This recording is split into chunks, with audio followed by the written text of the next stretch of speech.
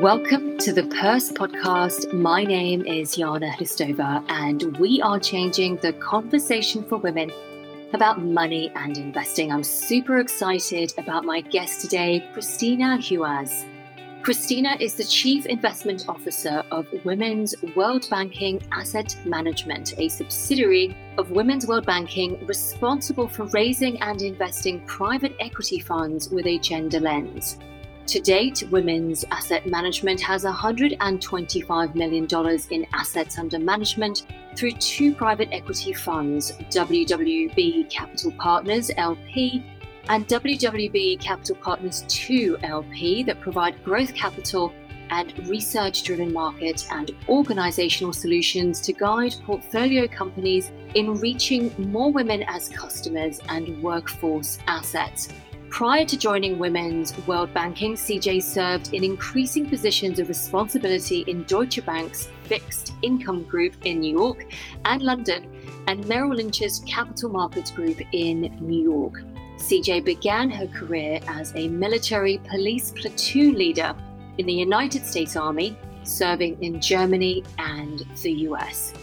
CJ holds a Bachelor's of Science from the United States Military Academy at West Point and an MBA from Stanford University. She is a 2013 Eisenhower Fellow.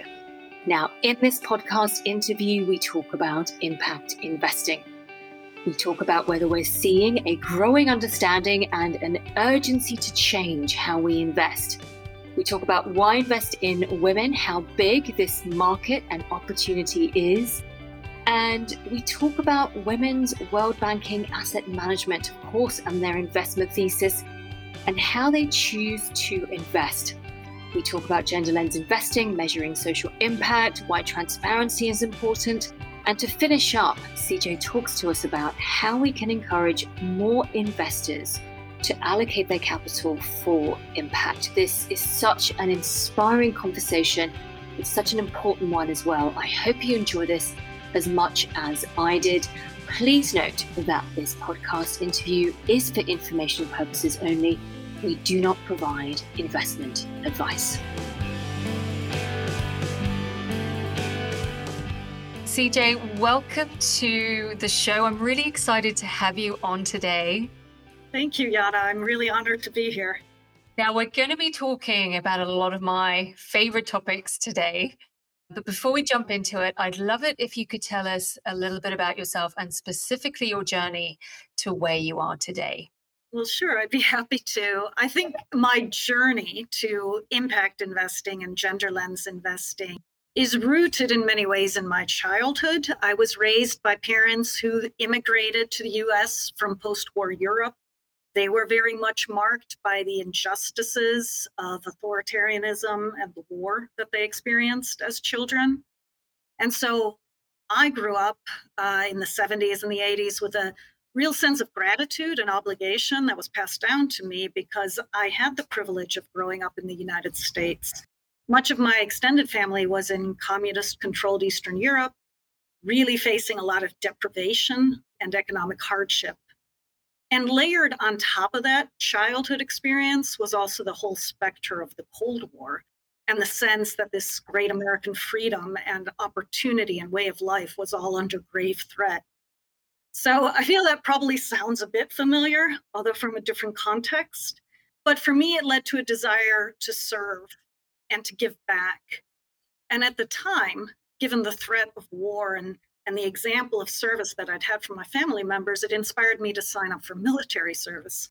So I enrolled in the United States Military Academy at West Point, and I served 3 years in the military. And after that military service ended, I followed a rather well-worn path to business school and then to Wall Street, where I became pretty familiar with banking and financial systems.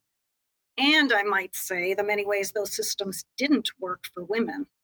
And I think that is also the other consistent thread in my journey. I was a girl growing up in the 70s, very conscious of the women's rights movements, conscious of the limits that were confronting me and girls and women like me. And I guess I was storming the barricades a little bit in my own way. West Point, the military, business school, Wall Street. I think you get the picture. Why did you decide to become an impact investor at the institutional level, and why focus on emerging markets? Well, it wasn't so much waking up one day and saying to myself, I'm going to be an impact investor, in part because we didn't have all that terminology yet, but it was rather just following my path. After several years on Wall Street, I really was looking to get back to some form of service or some form of giving back. And at the time, I was working at Deutsche Bank, and that organization, through its foundation, was making loans to microfinance organizations. And that was really my first introduction to microfinance, or inclusive finance, as we call it now, which is using customized lending practices and other financial solutions that will allow a company to address poverty and exclusion at its source, i.e., working with the individual rather than a top-down approach of grant funding or donations. And I was really inspired by that. I was really inspired by, after working in banking for so long, how banking could really be a solution to help people address their own economic lives and improve them. And I also came to know Women's World Banking, which is where I work today. And Women's World Banking was really shining a light, particularly on the needs of women, low-income women, and the many ways that financial systems fail them.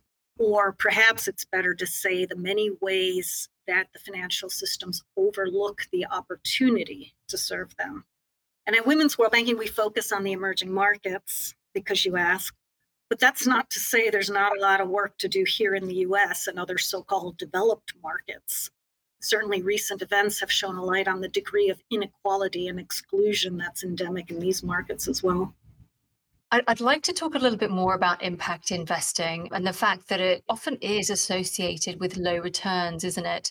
And I think it's for this reason that historically we've seen less capital and investment going into impact. Can you talk us through how you think about impact? Do investors have a perception problem? Is it a lack of understanding? Or do we simply need a new type of investor who cares about returns and impact, like the Women's World Banking Organization? It's a really good question, Yana. And it's hard to point to one issue. There's a lot of overlap. And there's still a lack of precision in what we mean by impact investing. And it does tend to still get mixed up with philanthropy, where the perception of low returns comes from. And that's because impact investing is often working in the same space as you would also find donor funding. And that can create confusion for an investor who might ask themselves, well, am I investing here or am I donating? And some impact investors are, in fact, not seeking market rate returns. They may just be looking for preservation of capital. They're investing, but they're not seeking that market return. And that adds to the confusion. But frankly, a little bit of curiosity and inquiry and homework on part of someone looking to invest in this space should clarify those concerns. The impact investor herself will tell you what returns she's seeking or he is seeking and how they justify why they expect to achieve them. So for our own part, we are investing in finance companies that are targeting to reach low income or other excluded people. And that is an enormous potential market. And then by particularly focusing on women, we're focused on the most excluded population. So the opportunity to capture market share is actually really high. And women are proven to be good to customers. As you know yourself, Yana, we're looking to diversify the workforce and the leadership teams by attracting women to the organizations. And that's another proven success strategy. So our efforts to create financial inclusion and employment opportunities for women, which is the social goal, is also completely consistent with improving and achieving market rate financial returns. I would say the other big problem that impact investing faces is its size and performance history, since it hasn't been around that long. And so it's not a safe bet from the perspective of investors who are just going to continue to invest how they always have done it. It does need a little bit of courage, a little bit of innovative thinking to invest here. And that's frankly not the way your typical institutional or private investor is set up to invest. And then I think the final problem is that we don't have a great or a consistent way of measuring impact or measuring return. But that cuts both ways. Traditional investment returns don't factor in the cost of the externalities, such as damage to the environment or communities or livelihoods, or the security risks and defense costs created by those things. And impact investment doesn't have a good and consistent way to capture the risk reduction in their own financial returns. But if we just are able to do that, if we can crack that, the math will likely rapidly shift in favor of impact investing over traditional investment. I think that's so true. We tend to see more women in ESG and social impact as well compared to men. Can you describe how an impact investor might think differently to an investor who does not consider impact in how they invest? How does their worldview differ, for example, and why is this important? Well, I do think that women think differently and tend to think more holistically about a lot of things in particular, but also about investment. And so I think they are designed in the way they think about investment to be good impact investors because they can have their focus on more than one single metric of success. So in some ways, it's not surprising that we see women in this space, but I could point to different causes for that. It might be simply that women are hardwired to process more information and pursue multiple objectives simultaneously, and that makes them particularly suited to impact investing. Or possibly it's because women often bear the brunt of those things that impact investing tries to address, and so are more intimately familiar with the problems of inequality, environmental degradation, poverty, and they're consequently best placed to see, identify, and invest in the solutions. Or possibly it's because women have been so markedly excluded from traditional investing. They make up only 10% of all private equity roles, for example, that possibly they've thrown up their hands and started their own industry of investing, and in fact, a better one. So whatever the reason, women are leading in impact investing, and I find that to be a good thing, and I hope we hang on to our leadership role here. Yeah, it's so important. And well said. Are you seeing a growing understanding or an urgency to change how we invest, given what's going on in the world right now? I would certainly say there is a growing understanding and a growing urgency. We see more regulation, especially in Europe, around ESG, environmental, social governance requirements for investors. Another really important development is the idea of blended finance. We see some incredibly innovative thinking coming out of the United Nations and bilateral aid community, where this community resolved jointly that the capital it could deploy would never be sufficient to address the goals they've set for themselves, the sustainable development goals, and that therefore they needed to bring along the much greater pools of money controlled by private and institutional investors to invest alongside them. And the innovative thinking came when they decided that they could use their resources to reduce the perceived risk of investing in these impact goals because they recognize the private sector does need to achieve market rate, risk-adjusted returns. And until you can say with certainty that impact investing can achieve those returns, these investors are willing to use their capital to reduce the risk or enhance the perceived returns for private sector investing. And finally, I would say in terms of the way that the industry is changing, we rarely anymore confront any asset allocators who've never heard of ESG or impact investing or even the sustainable development goals. And that's actually a big change from the past 5 to 7 years. But honestly, there is still far too much talk and far too many excuses for why this or that strategy is not a fit. And there's far too few checks actually being written to really start to make meaningful change. And we'll talk more about how that can change. But why invest in women? You touched upon this a little bit already. It sounds like such a simplistic question, but it's not. And it's a very big, broad topic, a very important one. Why invest in women? How big is this opportunity globally in the developed world versus the emerging markets? And for those of us out there who are new to this space and are listening to this, why should you care? Why should you care about this market? I'm so glad you asked. This is a big opportunity. It's not niche. There's an estimated 1 billion women globally who have no access to a bank account, who have no safe place to save their money. It's much more pronounced in the emerging markets than in the more developed markets, but women who don't have a safe place to put their money then are at risk for it being stolen or frittered away or pressured into using it for objectives that are not her own. And not having a safe place to save, that doesn't even begin to address access to loans, to small business loans, to insurance policies, to pensions or old age protection, and any other financial services. And if you look across the board on these financial services, we see a 9% gap globally between men's and women's access to banks. And again, it's much more pronounced. If that's the global differential, it's much more pronounced in the emerging markets. What is the opportunity here? Researchers have tried to unpack this in many different ways, but some of the data I'll give you. Research has estimated that 80% of all small business lending goes to male-owned businesses. But it's also estimated that 40% of small businesses are women-owned. So men's businesses are getting funded at twice the rate of women's businesses. But women's businesses really form an important backbone of economic growth. And that translates, if you're a lender, into a really big opportunity.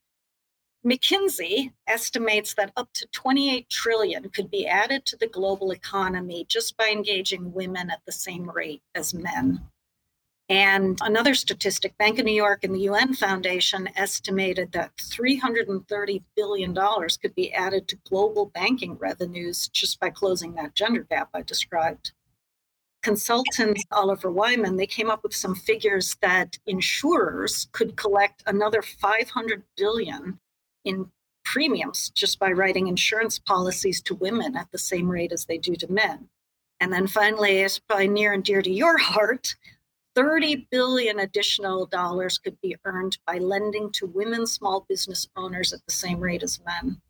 We've seen in our own portfolio companies that those companies that serve the greatest number of women borrowers have the highest growth and earnings results.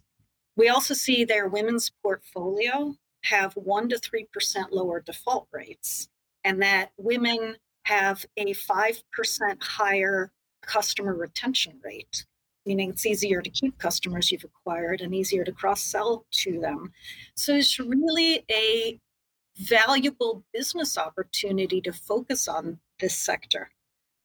But beyond these big revenue and return numbers, really the other reason we should care is that women are shown to invest their surplus. So if women have economic control and if they have surplus, they will invest that at a far higher rate than men in children's education, in healthcare, nutrition for the family. All of this has massive knock-on effects for economic growth and also for national security. That's phenomenal. I mean, there are so many reasons there. It seems ludicrous that we're not seeing far more money going into these markets, but that's why organizations like Women's World Banking is around and doing phenomenal work. CJ, you're the CIO, the Chief Investment Officer there. I'm really keen to talk specifically now about your investment thesis, what you invest in, why invest in the developing world, and any other specifics that you think are relevant. For example, what's the average size of your investments? Sure, I'd be happy to address that. And maybe a little background on why Women's World Banking got into the investing business in the first place, because historically, Women's World Banking is itself a non-for-profit organization that seeks to help these microfinance companies around the world. And now, as I mentioned, we call it inclusive finance because they're offering much more than microloans. And it's a much bigger industry than just traditional microfinance in terms of access to financial products and services for excluded populations.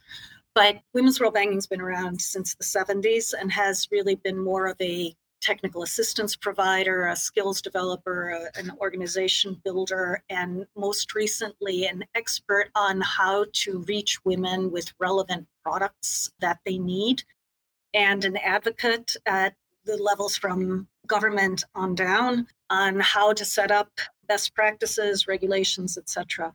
Why would an organization like that set up an asset management company? Well, what we found about a decade ago, a lot of these traditional microfinance organizations were growing. They were becoming systemically important in their markets. They were seeking to diversify the products they offered, so start taking deposits, not just making loans. And that was requiring, first of all, regulation by the financial regulators, the supervisors in their countries. And that in turn was also requiring, as they were growing beyond donor capital available to them, they needed to bring on more private capital, and they needed to have basically loss absorbing capital at the bottom of their capital stacks. And so they were transforming, they were privatizing, they were bringing on shareholders for the first time. And we noticed that coincident with that, we saw a 20 percentage point drop off in the women they were serving as percentage of their total borrower or client bases within 2 to 3 years of transformation. And we further noticed that there was not a single investor out there investing in these institutions that actually had their eye on continuing to serve women, particularly. And that was our call to action. So that's why Women's World Banking first got into the business. We decided, look, we need to be that investor. There's got to be somebody at the board table in the ownership group that is focused on continuing to serve women. So our investment thesis is that we invest in these innovative finance companies that have good ideas to reach women. Right now, we're focused in the emerging market, as I've said, very much because of the extreme need, but certainly this is a investing strategy that will translate to all markets. But when we've identified these innovative finance companies that are focused on reaching excluded people, we guide them, we invest in them, but then we guide them with research, data-driven research and advocacy, as well as product design and user experience assistance to help them figure out exactly how to capture that sizable market share of financially underserved women. What do women need? How can they reach them? How can they attract them as customers? And we also provide the research and organizational design guidance to help them gain a competitive edge in attracting female talent to all parts of their organizations. So if they have an edge on the competition, both on customer acquisition and talent acquisition, they will outperform as well in financial terms, all the while closing that gender gap in access to finance and to good jobs for women. Why is it important to be a long-term investor in this space? We are trying to really change what that organization is focused on and help them change their processes to understand their target market, to understand how to attract women and appeal to their needs or address their needs. It's a bit of a long-term play. We look to be working with the institutions we're investing in for about 5 to 7 years. And we start and continue our advocacy right from the beginning. So our investment strategy starts with negotiating the terms of the investment upfront and committing the institutions that we're investing in to certain gender performance. We ask them to commit to working with us on this research, what we call these women's market and organizational gender assessments. And on the basis of that market research that we bring and recommendations on how they can improve their outreach to women, we ask them to come up with action plans. Here's the steps that this organization is going to take to reach more women, both as customers and as employees and leadership. And those action plans have to have metrics, so performance indicators attached to them, so that we can see as we go along over the horizon that we're investing in, quarter after quarter, are we making progress? Is it working? And then we do ask them for very detailed gender disaggregated data so that we can be monitoring not only are they acquiring new women customers, but are those customers being retained?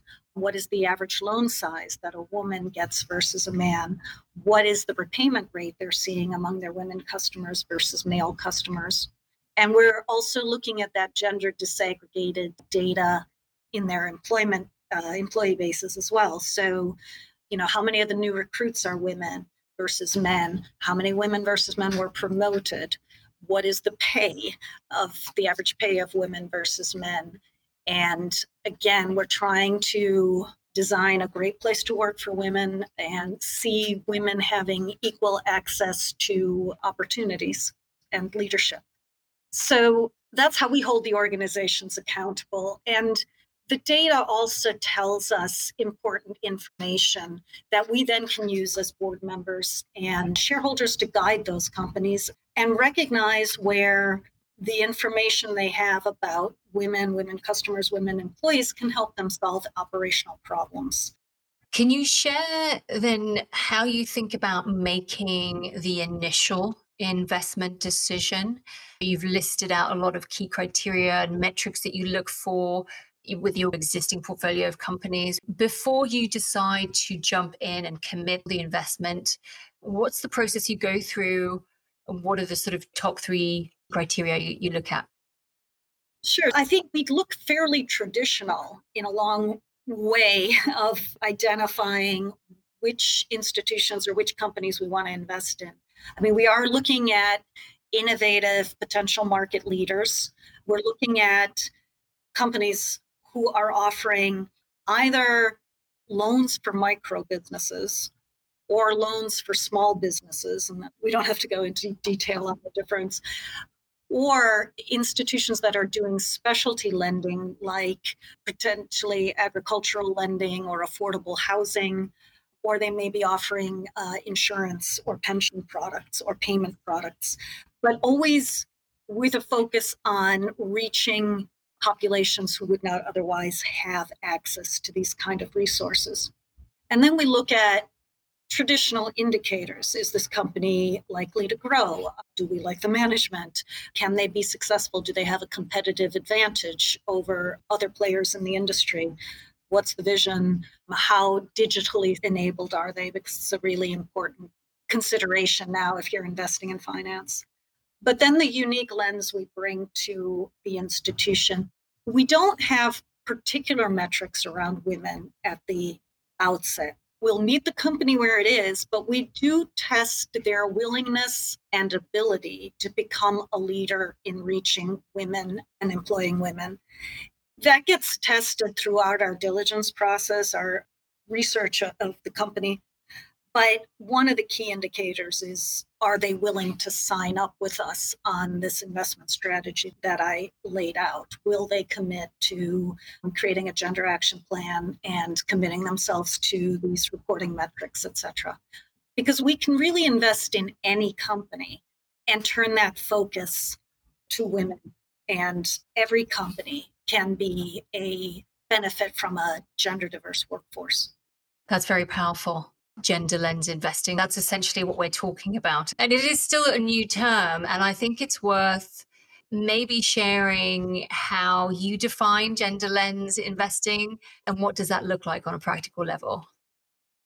I love the fact that gender lens investing is a term of art now, and that there are so many investors who call themselves gender lens investors and are focused on this, and the fact that the market makes it important for that. Traditionally, gender lens investing means one of 3 ways of investing.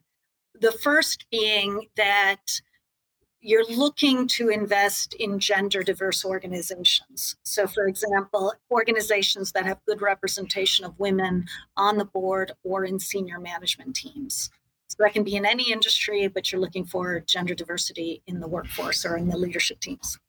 The second typical way of gender lens investing is to invest in women-owned businesses, which is fantastic because women-owned businesses need more capital.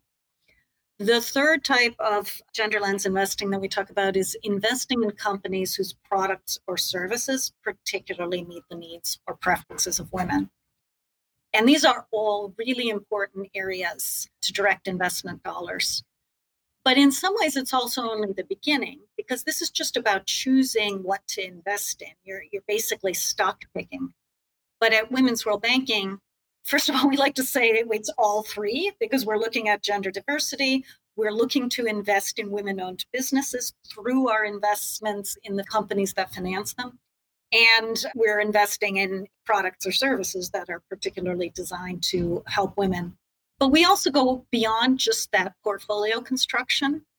And we think about how, as investors, as long-term investors, we can influence our portfolio companies to continually improve in how they reach and serve women as customers, and also how their workplaces create employment and leadership opportunities for women. And we find we have so many tools to do that as an investor, as I mentioned, from negotiating those gender commitments up front to requiring the reporting, but also taking steps like designing senior management pay packages that consider gender diversity objectives. So if you want to have your bonus, your full bonus, you've got to deliver on gender diversity. Nothing focuses the mind more than incentives. So if you're aligning incentives to gender equality or diversity, yes, it does get a lot of focus, I find.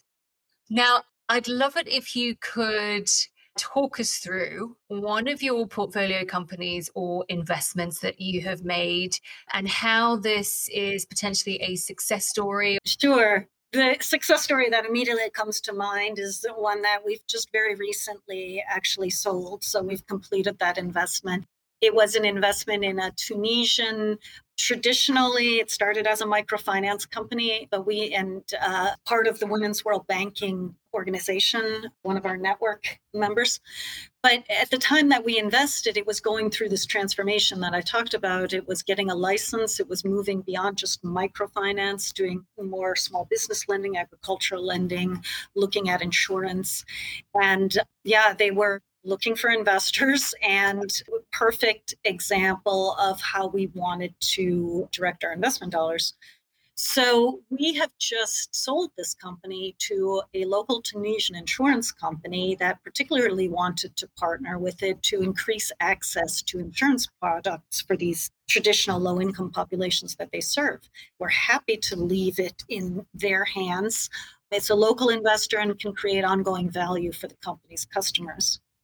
For us and for our investors, the sale resulted in a 27% annual rate of return for our fund and doubled the money that we invested in 3.5 years. So by all accounts, a very good financial return. But importantly, we also, through our advocacy and guidance, this company continued to successfully lend 50% of its total loan portfolio to women clients, even while that loan portfolio itself doubled. And as I mentioned earlier, at the beginning, at the outset of when we were investing, we saw an inverse relationship between rapid growth and the percent of women that are served. The company also maintained its nearly 50% women workforce throughout our holding period, despite the fact that it had become regulated by the government and it was bringing on private investors for the first time, which, as I mentioned, is another breaking point we see for women's leadership in this industry. And this is a particularly impressive result considering it's Tunisia, it's in the Arab region where women's engagement in workforce and society lags even the poor global showing. And these successes, they have come about through constant advocacy and the actions we take as investors and board members. And it's, as I mentioned, rooted in a lot of data collection. So, for example, we see time and again in our portfolio, and we point this out to the company and the boards, that women customers are repaying their loans better, but they're only receiving half the loan sizes that the male clients are. And we point this out. It creates inquiry and process revamping when people consider that we're under lending to our best customers. And so as a result of this type of advocacy, we've seen that loan size gap across the board in our portfolio is decreasing and has decreased now by half since we first started investing. We've also shown in another case where a company was losing a lot of its high quality employees to the competitions. Their best employees were getting poached. We pointed out that their female employees have a higher retention rate than their male employees. And that really caused the company to take a careful look at how to groom their female employees for these key positions, for these critical P&L positions. And there's a board resolution to try to fill half of them now with women. So that's the power of the data and the advocacy that we can bring as investors. As you say, that's the power of the data. The data doesn't lie. I'd like to talk about the measurement of impact. You have touched upon this a little bit, CJ, but it's worth honing in on this now. Why is it not always easy or straightforward? How can we make this easier? And I'm obviously asking the question because we do want more investors in this space. We do want more money, more capital flowing into the space. So how can we make it easier so that it does attract more of these investors? That's definitely our goal. We have set our social performance targets as simply as possible. What we're looking for is we would like to increase the percent of women clients that are served by every major product line that a portfolio company offers, moving it up towards 50%. If they're at 50%, we're happy. Let's make sure we don't drop down below that. And if we get to 50%, let's just maintain. But in the meantime, if a company, for example, is lending to only 2% women-owned small businesses, our goal is to turn that dial up as far as we can and to do those things we can do to reach more women-owned businesses.